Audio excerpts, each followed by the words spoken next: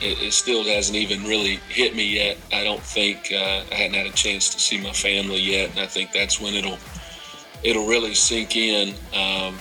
But it's an honor to win this league. I mean, we have an unbelievable conference. The schools, the coaches, the players in this league. It's a really high-level basketball league. I wish it got more national recognition than it does. So to be in the position to win a championship, it really means a lot because it's a big one to win.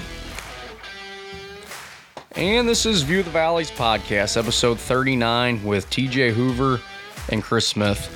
And that was a clip with Coach Preston Spradlins after his Morehead State Eagles came away with a championship win over Belmont. That was just a few of his thoughts after the championship win. But TJ, how are you doing? I'm doing well. You know, this is what we've been waiting for. It's finally the NCAA tournament week. Yeah, recording here on Tuesday, and get a full slate of games in just 3 days from now. So I'm excited about it. How about you? Oh, this is one of my favorite times of the year. I really love the OVC tournament, but just March Madness in general. I get so excited for the selection show on that Sunday. You know, just seeing where the bubble teams are going and just everything about it. I love seeing the excitement from the coaches and players, you know, the ones that are sitting on the edge of their seat, not knowing if they're getting in, you know, they're waiting until the last second. But then it's just the fact that you basically have 4 straight days of games starting at 11 a.m. all the way till, you know, like 10 o'clock Central Time. Right. And yeah, I guess this year was a little different. So it's not going to be, you know, like in years past, like this year with fans not being able to really go to the game, you're having games starting at, you know, 11 a.m. a lot. Right. But more times than not, like every year, you look forward to this stretch because, like, oh, I can sit back and watch games all day. Mm-hmm. But, yeah, I'm really looking forward to it. During this episode, we'll look at Morehead State, Loyola, and Drake as those 3 teams got into the NCAA tournament. We'll look at their season review and their tournament matchup. We'll also look at Belmont as they missed both tournaments this year, the NCAA and the NIT. We'll look at some of the coaching changes thus far in the Missouri Valley and the Ohio Valley, a quick glance at the transfer portal, and at the end, we'll go over some of the teams in the NCAA tournament and the ones that missed. You know, typically you have these blue bloods that get in every year in the NCAA tournament.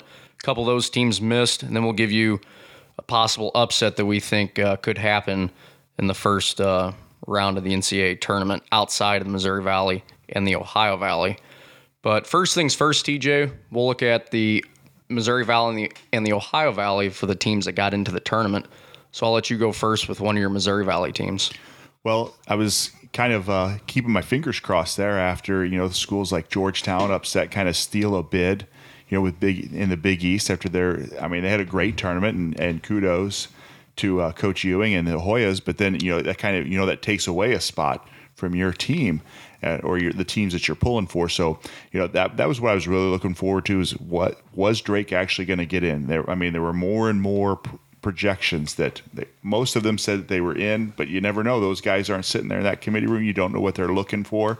And are they going to take another Big Ten team, another ACC team over, you know, a mid-major who, in all fairness, Drake didn't have any big wins. Their big win was over Kansas State, which looked great back in November. Time. Yeah. But then you, as the season went on, it's like, oh, maybe it wasn't so great, you know. But, you know, I was really thankful to see, you know, happy to see them get in. And then, I mean, if you're a Missouri Valley fan, I don't know how you're not cheering like crazy for Drake to beat the brakes off of Wichita State. Oh, absolutely. You know, after they brought great notoriety to the league, had a great run in 2014, but then leaving, you know, you never want to see a team like that leave because they just brought so much to the conference. And I mean, I have tons of college shirts. I'm definitely wearing my Drake polo to work come, was that Thursday or Friday that they play?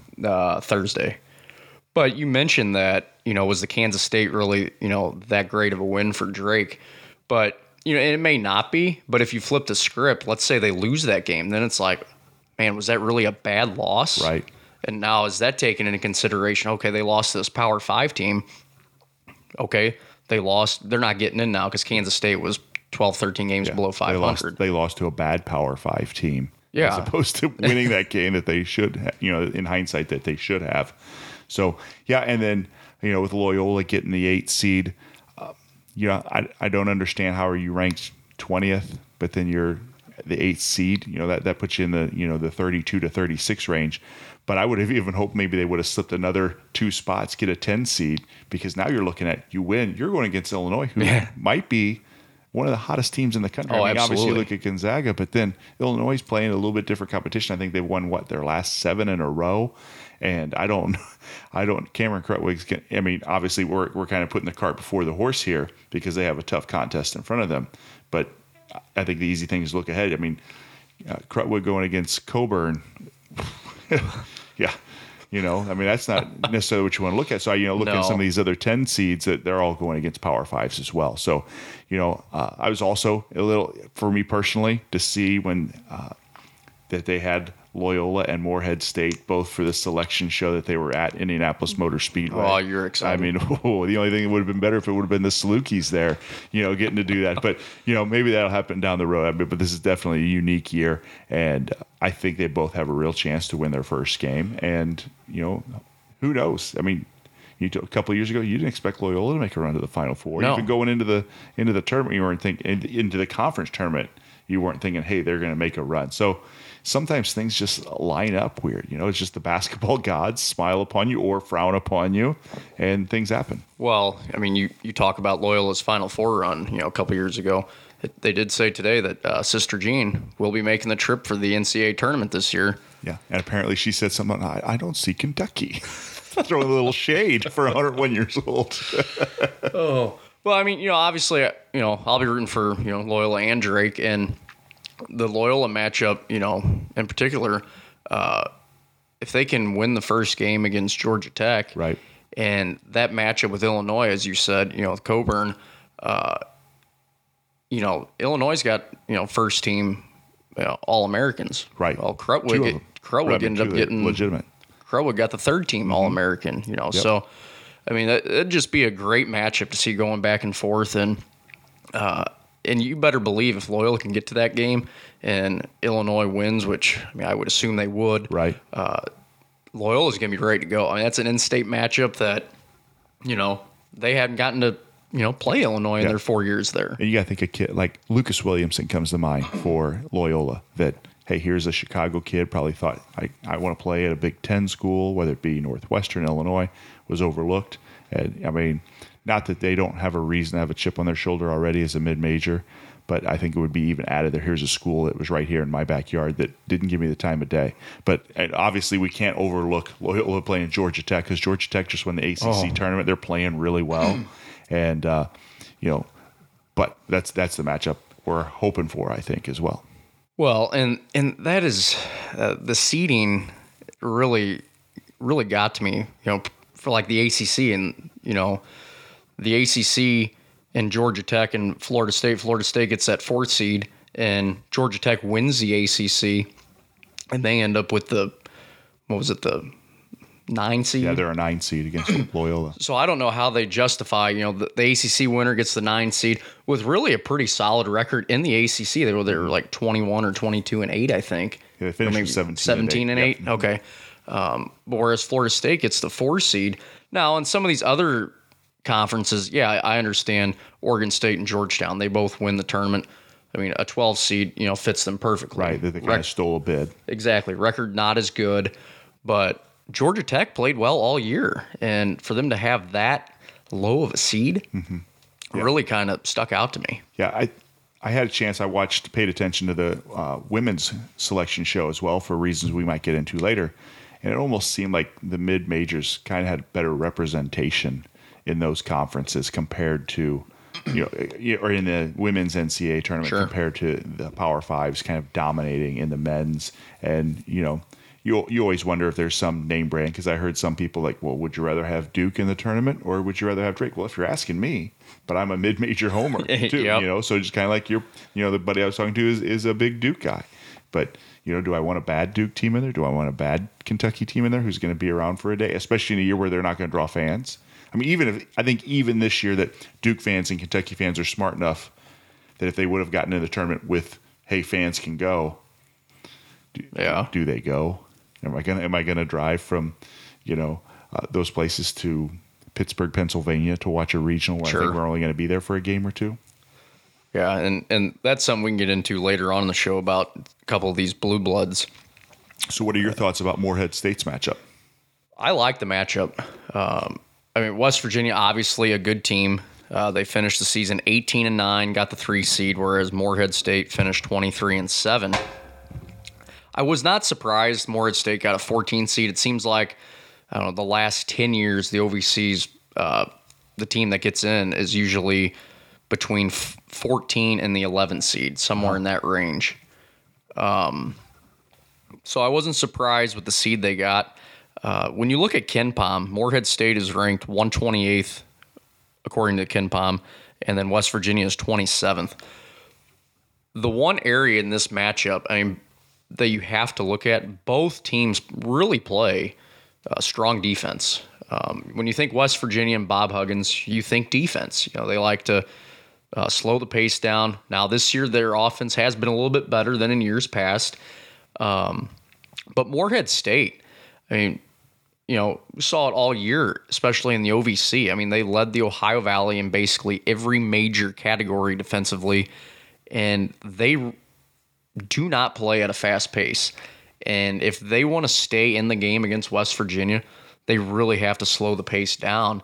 And that's what they've done this year. You look at their adjusted efficiency, and when Morehead State's on defense, they rank 72nd. Now, when West Virginia's on offense, they're 11th. So that's one area that could stand out. But the other areas, with Morehead State's defense, they play really well defending, whether it's the 3 or the 2 point. So, they get in people's faces, they get in the player's face, and they make you earn it. Now, the one area of concern is it's the fouls. Morehead State, they draw their fair share of fouls when they're on defense and put the opposing team at the line. But when Morehead State's on offense, they don't have the weapons like West Virginia does.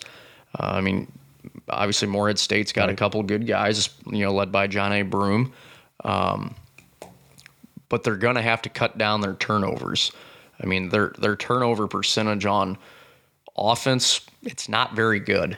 They rank 332nd in the country in turnover percentage, whereas West Virginia, they're a top 75 team in the country in forcing turnovers. So that's an area where, Morehead State's going to have to play better. According to Synergy, Morehead State ranks in the 94th percentile in half-court defense. So they're very aggressive when it comes to that half-court defense, and that's won them ball games this year. Especially in the OVC, they like to win games in the 60s. That their points per game, that they allowed was in the low 60s, and that's how they were able to key in on, winning 15 of the last 16 games, which included 2 games against Belmont. Because the first time they played Belmont this year, they did not look very crisp, really throughout the whole game, but they made some adjustments and they rebounded, like a week and a half later with a win. And I think when Morehead State saw they were able to make that change against Belmont, that really boosted their confidence going into the Ohio Valley tournament. So Morehead State's been playing well as of late, and, I'm really looking forward to the game. I think the spread opened up as 12.5, which, didn't really surprise me. You kind of see that with a 3 and 14 seed. But I think it's going to be pretty low scoring to start out. And I think, because looking at that lower half of the Midwest bracket, that is prime for a Cinderella run. You look, that's the same bracket as Illinois and Loyola up in the top half of it. But in that lower half, there is nobody there that particularly scares you this year. Because, the West Virginia Morehead State winner is going to get the San Diego State Syracuse winner. Now, San Diego State's had a really strong program, but then you automatically is it because of their conference? And they've had some good athletes. And then, the other part of that is Clemson Rutgers. Nobody that I'm really like, we don't have a shot. No. Houston, Cleveland State. I'm not really concerned. I think if I win that first game against West Virginia, we get some confidence. They have to be playing with some confidence already, but there'll be another level of we're playing with confidence after we beat a Power 5. I mean, you're looking. I think you can win 2 games. You can win 3 games. Well, and the one area that really is going to help Morehead State is, I've talked about it in previous episodes. They've played teams similar to West Virginia, meaning Power 5 teams. They opened the season against Kentucky. They played Ohio State. They played Clemson. So 2 of those teams in the NCAA tournament. Right. Obviously, Kentucky didn't make it, but then they also played Richmond, who did not make the NCAA tournament. But most of the year we thought they were going to be in. Exactly, especially with a win over Kentucky, but they made it to the NIT. So I think that strength of schedule, it didn't look very, didn't look very good at the beginning of the season, right, with the score that you saw in those games. But I think it mentally and physically prepared them for the Ohio Valley stretch, and at least gave those players and the coaching staff a look at, hey, if we get to the NCAA tournament, we're going to have to play teams like this, right, and we're going to have to play better. Mm-hmm. So I'm really looking forward to seeing those 2 teams play. It's a late game. Yeah, but there's always the old adage, do we want to be good in November or do we want to be good in March? Now, all coaches want to be good at both, all through it. But, if you have to pick your poison, you're taking March every day of the week. Exactly. So that's the 3 teams that made the NCAA tournament from the Missouri Valley and the Ohio Valley. Outside of the NCAA tournament, we'll work our way into kind of the NIT part of things here, and we'll look at some of the teams that made the NIT. But working our way into the NIT to kind of piggyback off of that, we'll look at Belmont. Belmont, season over. I think it is. I don't think they're having one of those other smaller. I think there is a CBI tournament. There is this year? Yeah, I think. Is it the CIT? I think is not. One of them got canceled. Right. So if only we had a device in front of us to look up all the world's knowledge. That would be a great thing. Let's work on inventing that.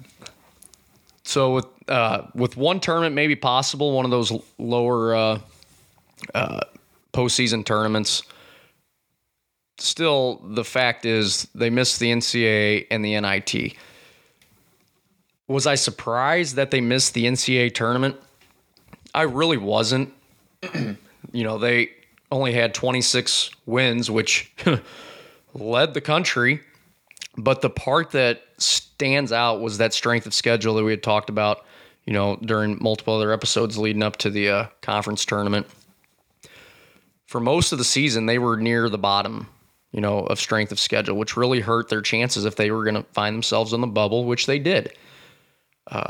Their strength of schedule slowly got better, but it was still in the 250 range, which isn't very good for teams on the bubble or that net ranking.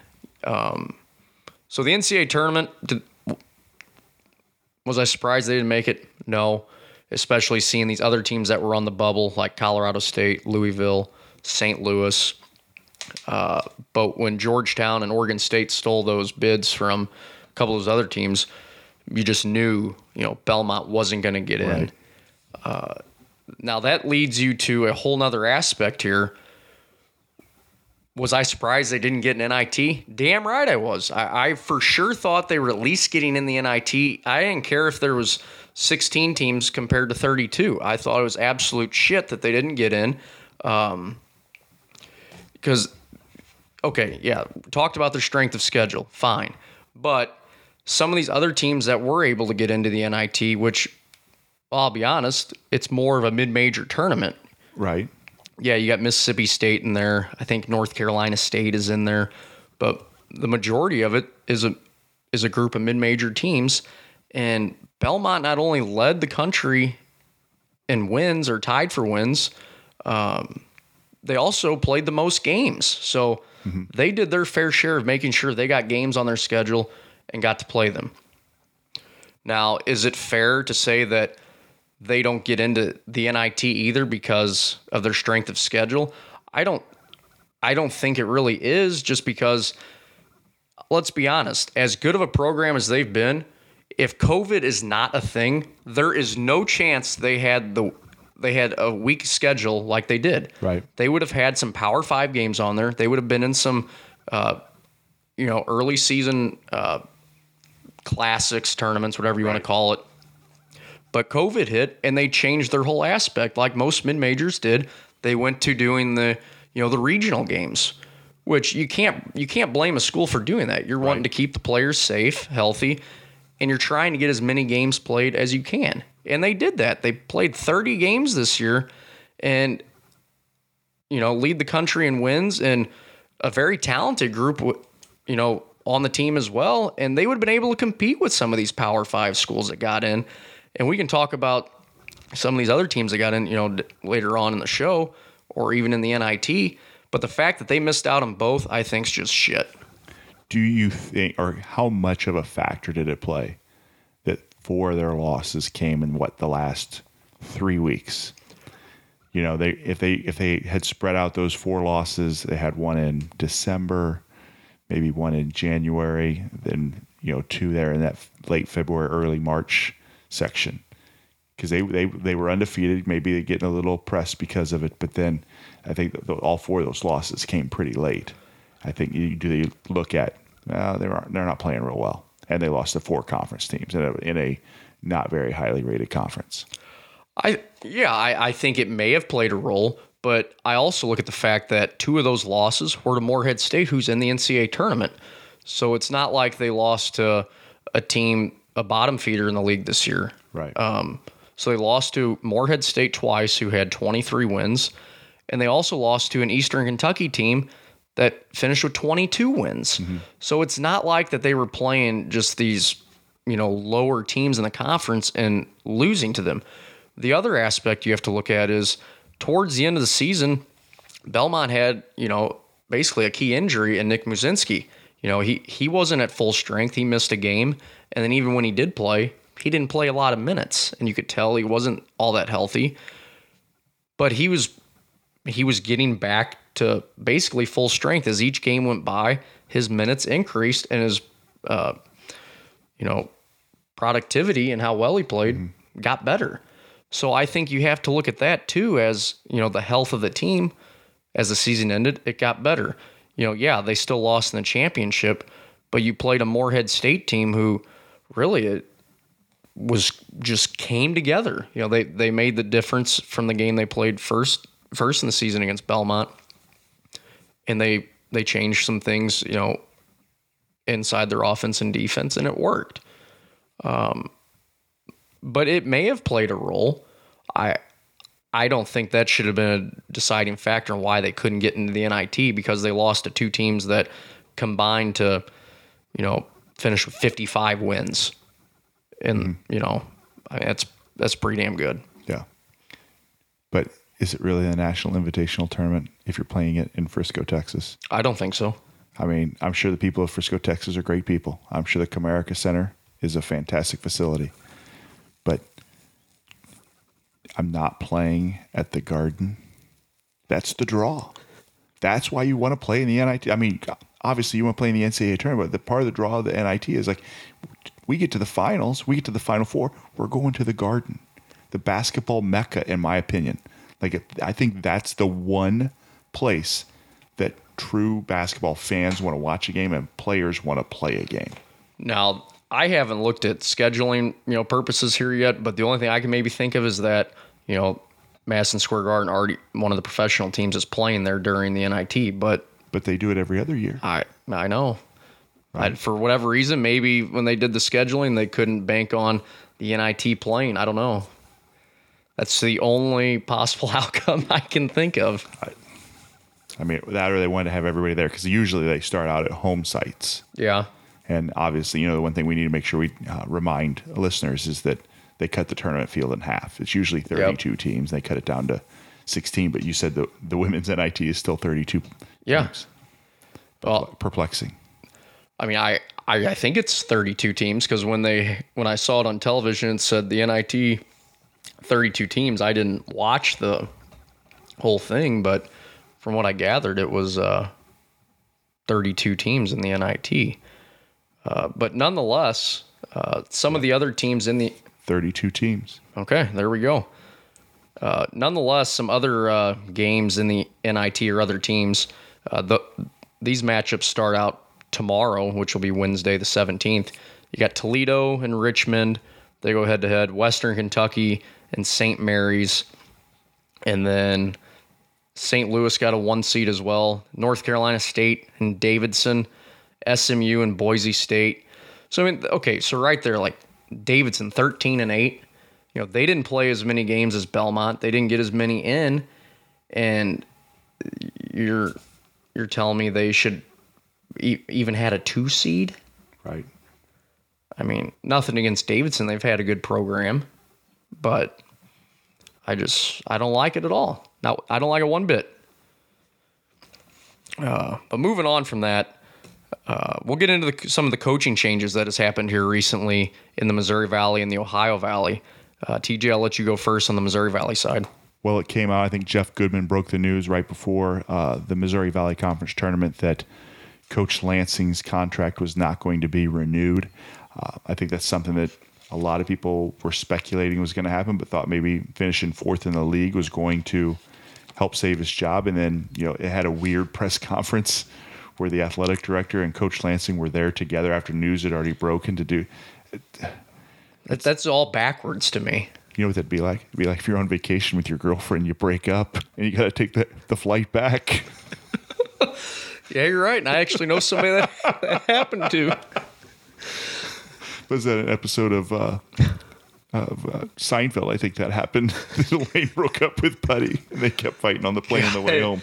But talk about an awkward plane ride. That was awkward. And, you know, so I think there was speculation was going to happen. One of the stories that's coming about is that Lansing didn't want a 1-year deal that he was offered earlier in the season. Again, this is speculation. We haven't spoken to anyone to confirm that. And, you know, wanted a 2-year deal, which from a recruiting standpoint you need. Otherwise, Absolutely. Schools use that against you. Like, you want to go there? He doesn't have a contract for next year. They could have at least given him a 2-year contract with the school option because you had to get 25 wins. Mm-hmm. Nobody was going to know that. I mean, you could have, you know, done some information digging and stuff like that, but that wasn't going to happen. So, you know, he's Coach Lansing. You know, we had a great time visiting with him on the show. So he has moved on. You know, he hasn't gotten a job yet, but we definitely saw the mass exodus. And I'm just seeing now that about 2 hours ago that Jake LaRavia announced he signed with Wake Forest. Wow. So, you know, for the new coaching staff, those are big shoes to fill. That not only do you lose Tyreek Key, you've lost Jake LaRavia, and every coach wants to put his stamp on the program and bring in guys that, you know, he already knows and already has a relationship with them. But, I mean, good for Jake. Really, you know, from what sounds like, didn't have many people looking at him, and now when he first came out of high school, but now he's going to go to the Power ACC. 5, yeah. So good for him. What about on your side with Eastern Illinois? So on the Ohio Valley side, as you just mentioned, Eastern Illinois. Yeah, Eastern Illinois and Coach Jay Spoonhour basically parting ways. Jay Spoonhour's contract was up, and they just basically said they weren't going to renew it. Same situation with Indiana State, so almost identical. Exactly. Coach Spoonhour at Eastern Illinois during his time, he went 119 and 157, 66 and 88 in the OVC. The record may not, you know, sound great, but a lot of that, you know, is kind of how this year went. And I really don't think it's all Coach Spoonhour's fault. I mean, he was dealt a bad hand this year. You know, with all the seniors he had on the team, you know, there was a lot of expectations for Eastern Illinois to have a good team. And I thought they would be one of the best teams in the conference this year if they were able to stay on the court. Now COVID happened for them. You know, they had some, you know, they dealt with that, but a lot of it had to do with the injuries. You know, I get it. You know, his contract was up. Maybe it was a good time for them to move on, you know, with the school, you know, by not renewing it. But if the team was able to stay healthy, I mean, they showed this year when the team was healthy how good they could be. You know, they swept the series against Murray State. And they showed at the beginning of the year against some of their Power 5 games. You know, in that game against Wisconsin, you know, they lost by 10. They played really good against Dayton on the road. And they showed flashes of how good they could be. But ultimately, with the amount of injuries Coach Spoonhour was dealt and the whole program, it was just hard to find any continuity. and that really hurts you. Right. It just, like you said, it was just a victim of circumstance, really. Like if he gets to have all those seniors because they're healthy, that's going to be one of those what if things. Obviously, they saw things over the long term that they weren't happy with the direction of the program. And, maybe this is their chance that, hey, where there's going to be a bunch of seniors, we can bring in somebody new. You got a clean slate because we graduated so many people, and get to make your decisions that way. Well, and that's the other thing, obviously those seniors had the option to come back if they wanted to, and who knows, maybe most of them weren't going to come back. So it was basically going to be like kind of a rebuild year anyway. Yeah. And as the new coach, you can be like, yeah, I think it's time you use your degree. You put that degree to work. Sure.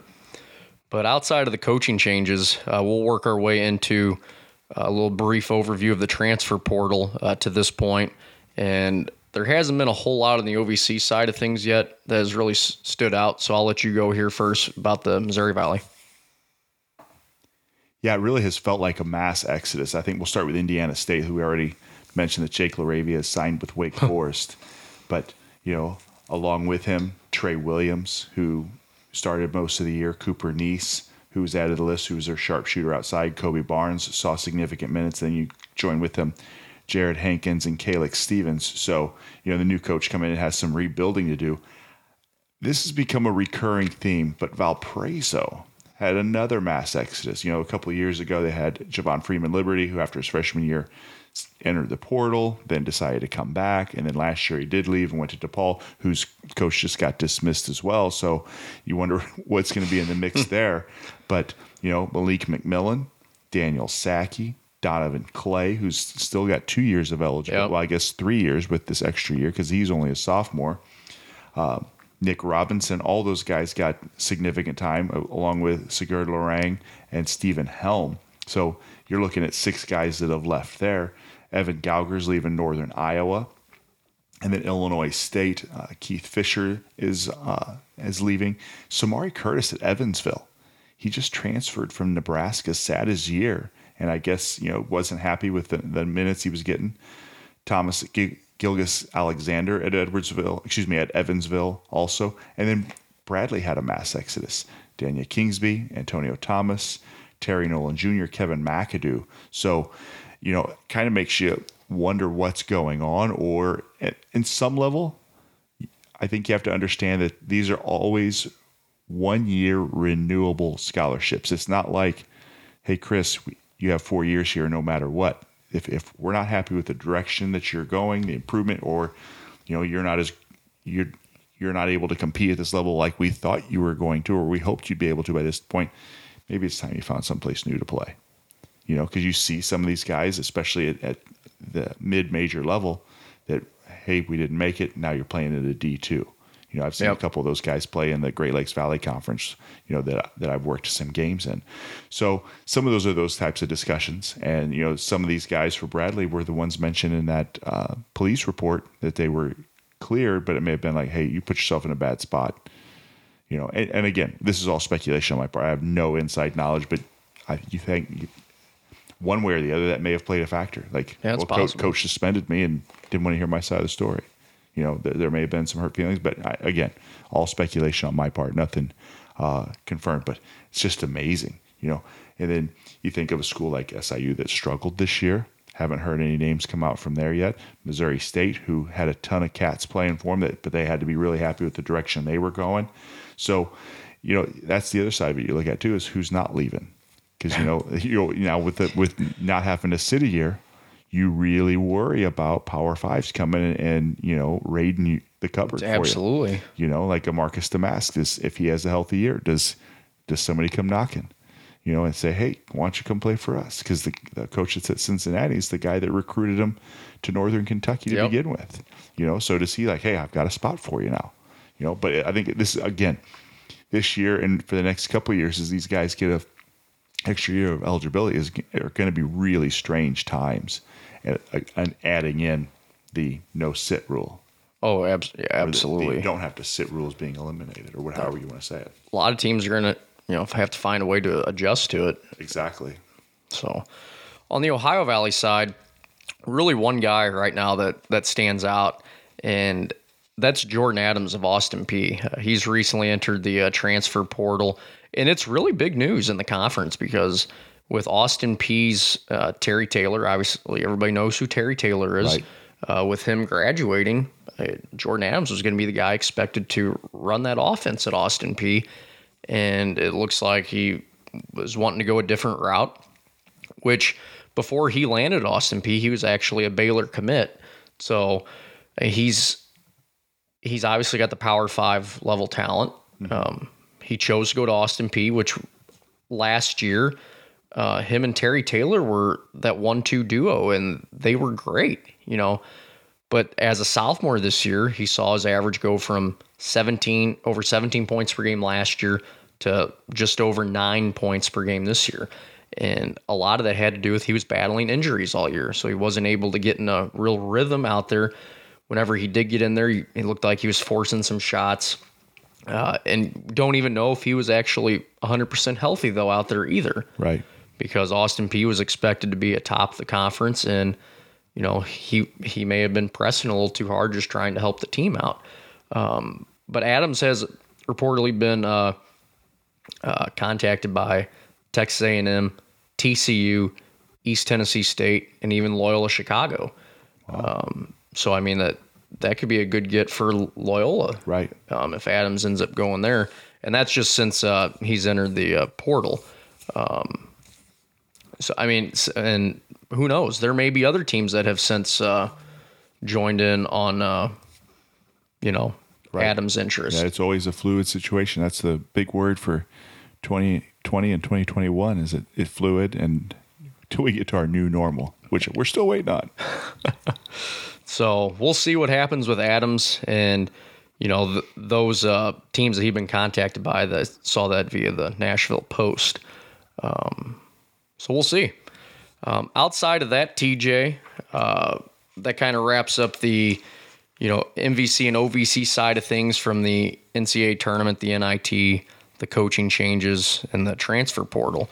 So working our way out of the conference, we'll go to the NCAA tournament here. Some of those blue bloods that we had mentioned earlier in the show didn't make the tournament. So you had, Kentucky, you mentioned Duke. Those two teams typically in it, basically every season. It's the first time in my lifetime, and I'm older than you. It's the first time in my lifetime that those two teams have not been in the tournament at the same time. Now, granted, it was months before I was born in 1976. But like it's been pointed out too, it's the last time an undefeated team finished the season undefeated, obviously. But I mean, the 76 Indiana Hoosiers and Duke and Kentucky are not in the NCAA tournament. All I'm saying right now, you talk about Gonzaga being undefeated. I have picked them to win the NCAA tournament the last 4 years. It's obviously not worked out for me. I would be dumb to just go against it this year and not pick them, because if I didn't pick them, they would probably win. So I'm picking Gonzaga to win the tournament. Not because they're undefeated. I just think they're really good, and my luck, right. This would be the year they'd win if I didn't pick them.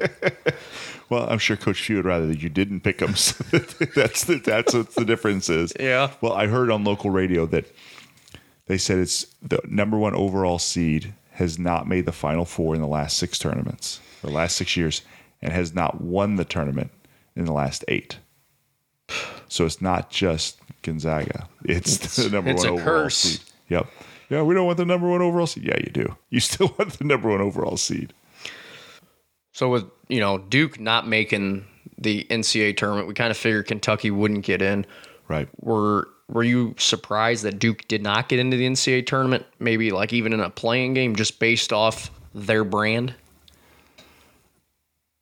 I don't know. I hoped they wouldn't. Now I'll start with, I'm not a big Duke fan. I think you either are a Duke fan or you're absolutely not a Duke fan. There's no kind of there's no middle ground. Yeah, sometimes I like him. You either think Grayson Allen was a really hard player or you think he was dirty. I think, you fall into those two camps. So I thought there was a chance they'd still get in, but I didn't think they deserved to get in. But I don't know if that was my bias of not liking Duke too, because I still remember Christian Laettner stepping on that dude's chest when they played Kentucky back in the day. Yep. Those are the kinds of things that stand out to me. Well, you mentioned Grayson Allen. I think it was my dad was telling me, oh yeah, do you remember that guy at Duke that would trip people? I said, yeah. I said, he's actually in the NBA. He goes, what? Yeah. So yeah, he's in the NBA. And still doing the same stuff. It hasn't changed. Yeah. So. But yeah, so let's take Duke for example. They didn't get in with like a 14-13 record. That's really not that far off from some of the teams that did get in. Right. And we'll use Maryland as an example. They went 16-13. What is your thoughts on some of these Power 5 schools that got into the NCAA tournament? And we'll maybe use the Big Ten, for example. I think like 9 teams got in. That's obviously way more than half of their conference. Right. I think if you can't finish in the top half of your conference, you shouldn't be in there. Now, the argument will be, well, Drake wouldn't have finished in the top half of that conference either. Well, so be it. Then go play Drake. You're the one sitting there saying, hey, look at our record. We play in the toughest conference in the country, but then you won't play somebody else because you're afraid you're being. They didn't play Belmont. They're not playing Loyola. I mean, Wisconsin, to their credit, they brought Loyola to play them. But you can't sit there and say, like, we play such a tough tough conference and then not play those tough mid-majors either. And then you finish 9th out of 14 teams and you get in the tournament. Give me a break. It just irritates me. Like, I don't need to see Rutgers play. I'd rather see Belmont play. Yeah, I mean, well, and I'll be honest. Like, you look at all the matchups, the 32 games for the first round, and most of them really interest you. But I'll be honest, that one that when you're scanning all the games, the one that really I just think ugh, and indifferently, I don't care if I watch it or not. It's really the Clemson and Rutgers game. Like I don't feel like I need to watch that. Right. I mean, same could be said for the UConn and Maryland game. I think UConn's played pretty well this year, but Maryland being 16-13, it could be a really good game. It just I don't have a lot of interest in it. But my opinion really probably doesn't matter to many people. Right. So, I think it's all here or there, but I agree. I think it needs to be, you need to finish the upper portion of your conference. I'd say at least the top half of your league. But then I understand some of the other, draws for getting into the tournament, being that low in the conference because, Big Ten was good. Right. And I think if you looked at the top 25 rankings at one time, I think he had 5 or 6 teams like in the top 15.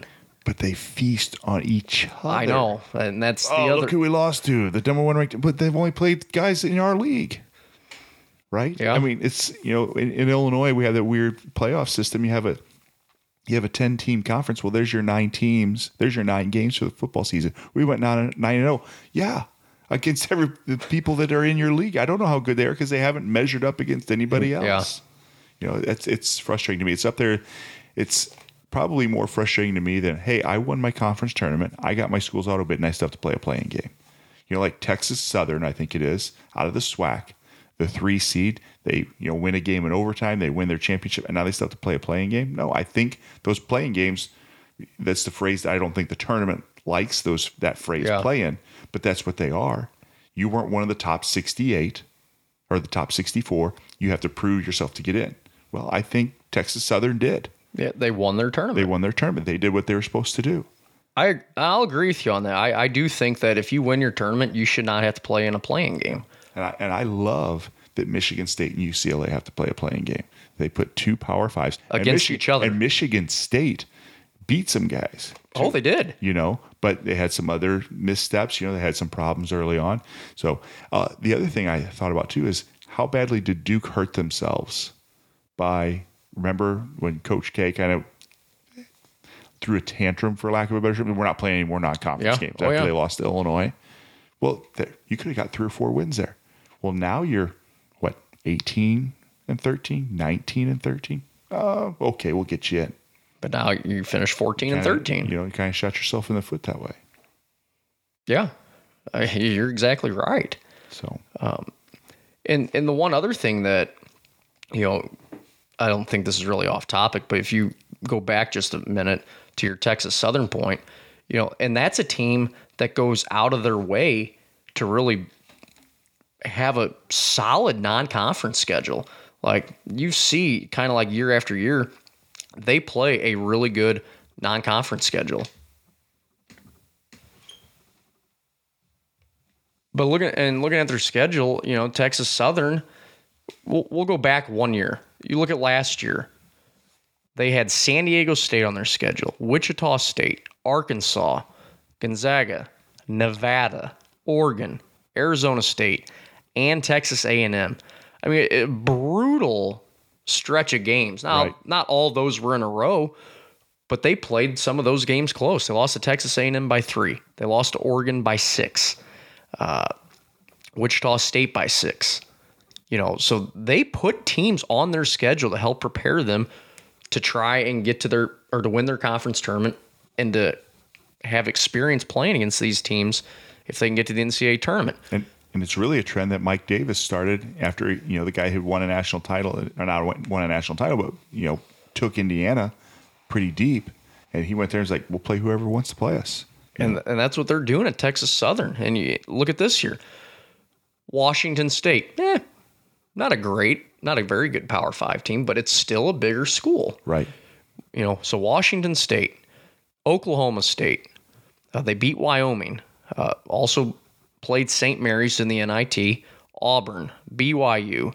So not as good of a schedule as they played in years past, but who knows? The schedule may have changed due to, the COVID. Right. But again, I mean, that's still right there. 3 for sure Power 5s, and then BYU is in the tournament, and St. Mary's, who has a very good program. Right. So they don't say no to too many teams. Right. So I think that they did their best to work their way into a possible for sure game in the NCAA tournament. I don't think they should be in a playing game either. So is there a team or matchup that you look at that you think I could see a for sure possible upset in the first round of games? The one that jumps out at me, and you always have to pick a 12/5, right, is Winthrop over Villanova. Damn you. That was my game. But did you watch the selection show? Every 12/5. Yeah, yep. Like the Gauchos from UC Santa Barbara in this game. Like Winthrop over Villanova. Yep. Like Georgetown over Colorado. They're playing really well right now. Like Oregon State, possible. Well, Clark Kellogg and Seth Davis, you really went out on a limb there by picking all 4 12 seeds. Yeah, I did watch that. I didn't even really stop to think that they, but I liked Winthrop too, and not only just because they've played really well this year. Yeah, they're 23-1, but that's really not why.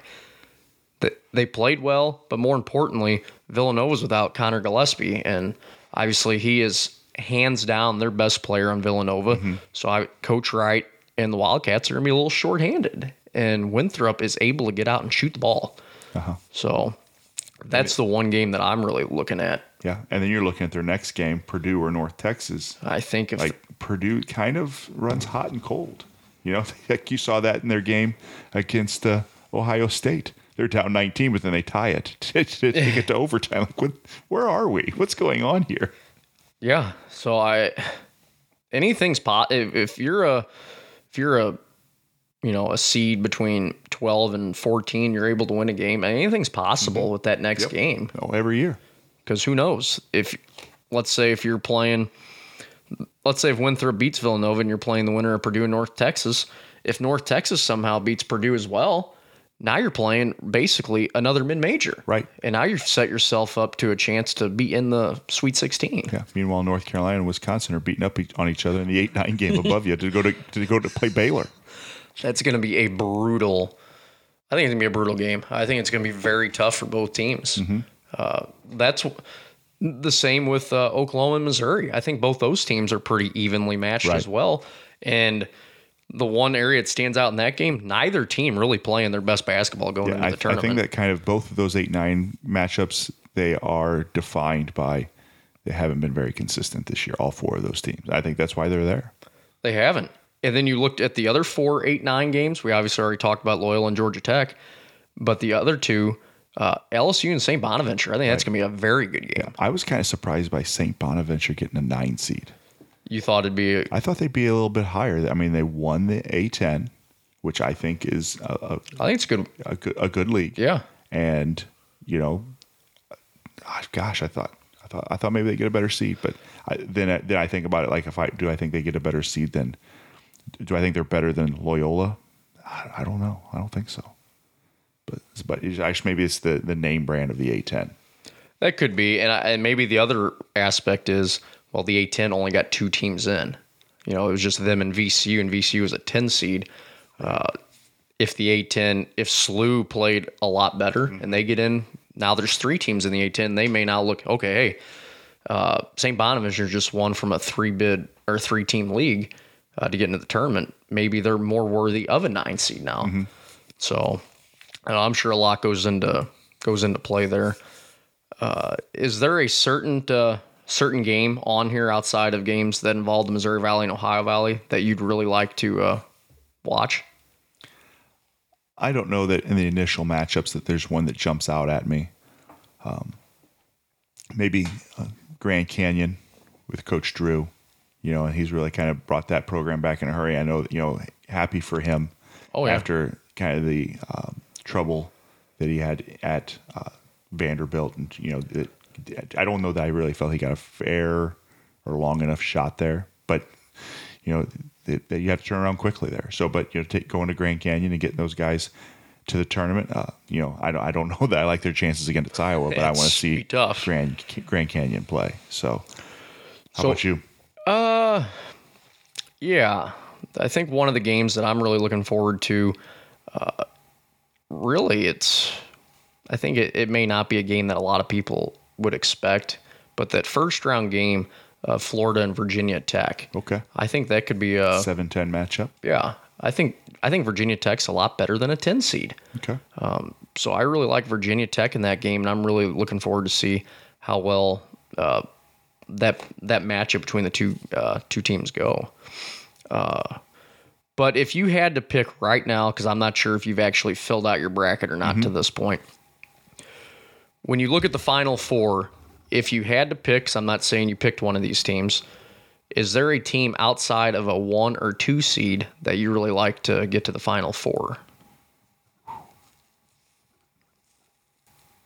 Gosh, looking at it that way, was it Florida State? Did they get a 4 seed? Yes. I like Coach Hamilton. Damn, you just taken all of my. Every time I try, you take every one that I got mentally in my head. And I have an affinity for Coach Hamilton. When I was coaching, I saw him speak a couple times and love a lot of the things he had to say, and really defensive driven, and maybe that's the key. In this year that it's kind of like in baseball, you're always going to trust pitching more than you're going to trust hitting. Basketball, I think you're going to trust your defense more than you're going to expect that your guys to shoot well. You can't count on that every night. So, yeah, I really like Florida State to get there. Coach Hamilton, every year seems like he has one of the tallest teams in college basketball. And not only are they tall, they can usually shoot too. Mm-hmm.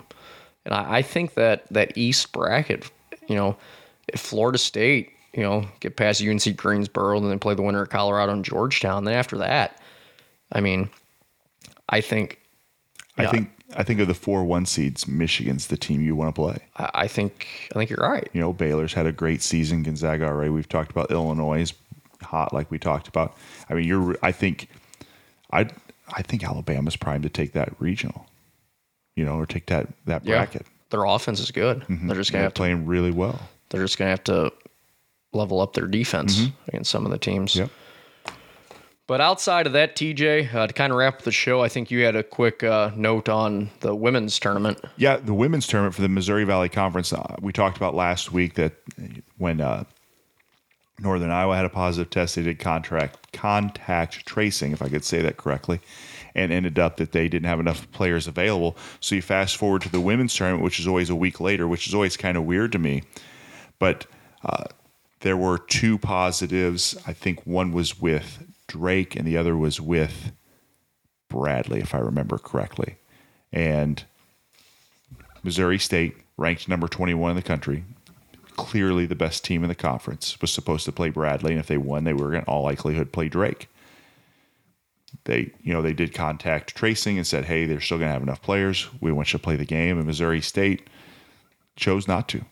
They said, we're not going to do it. We're going to go home and take our chances of getting in the tournament anyway, which they were a lock, I think, at 21. And it worked out. I think they ended up with a 5 seed. I don't have it in front of me. But Bradley wins the tournament. They upset Drake in the final, and it's the first ever trip to the NCAA tournament for Bradley, which, in hindsight, helps the league because now you have 2 teams in the NCAA tournament. Absolutely. I don't know that it pays nearly as well to the conference as the men's tournament, but it still helps. And now you have 2 teams in there. If each team can get a win or 2, hey, that's all the more. And especially in we've been talking about tight budgets. So I didn't know what you thought about Missouri State's decision to say, hey, we don't want to take the chance on our kids getting sick or being having COVID, and we're just going to cut our losses here and get ready for the tournament. Yeah, I think you have to look at the aspect that they were trying to put their players' health and safety, above anything else. Were they though? Or were they trying to make sure that nobody got COVID, so they still got in the tournament? Well, that also could. I mean, that could be because I think if they lose in the Missouri Valley tournament, I think they're getting in regardless. Okay. Just because they were already ranked. Right. It could have been like a scenario from 2 years ago when Murray State and Belmont both got into the tournament on the men's side. On the men's side. So I think if they lost, they were getting in regardless. But your point on now whether a player or multiple players got COVID, well then they could really have hurt their chances on. Maybe they still get in the tournament. Maybe their best player, 2 players are out, and then that really hurts their chances of even competing against a game that they could win. So. Yeah, I guess there's multiple ways you could look at that. Yeah, I just thought it was an interesting scenario. And as the news was kind of coming out, I was following Wyatt Wheeler on Twitter and stuff like that. There were things like, well, they forced Missouri State to choose whether to play or to forfeit. But the more it sounds like it was AD Kyle Motes and the program decided, no, this is the best case scenario for us. Is if we're going to stop here, we're going to go home, and we're going to get ready for the tournament because ultimately that's what you're playing for. I mean, you want to win conference tournaments. But don't you want to make a run in the NCAA tournament? I mean, there's a reason why it's called the Jackie Stiles Award, because she got him to the Final Four. It also helps with recruiting too. Yep, absolutely. Real quick here to wrap up the show. Did you see where some of the highest rated officials were sent home? John Higgins, who is an MVC regular. But they also put Teddy Valentine in that discussion.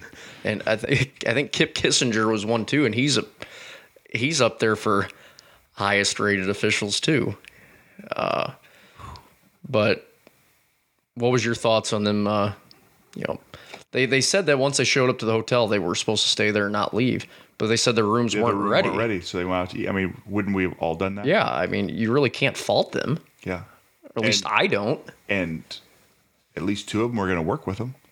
Yeah, so you're going to see them anyway. Yeah, so it's an opportunity for some other officials. They said they didn't bring as many officials because of COVID, and probably because they're in central locations. Hey, do I need more than two crews per site? Exactly. I'm excited about that. They're going to be using Hinkle Fieldhouse. Oh, I'm sure for that part of that too. Yeah, I mean. I just hope it all runs smoothly, and not many. I hope no teams end up having to end their season because of COVID. True. Completely agree. So, but with that, TJ, that'll wrap up episode 39 here on View of the Valleys. For TJ Hoover, I am Chris Smith. Thanks for tuning in. Be sure to tune in next week for episode 40. You can follow us on Twitter at View Valleys Pod, and also be sure to subscribe to the podcast on Apple, Google, or SoundCloud. Enjoy the rest of your week. Have a good one, everybody.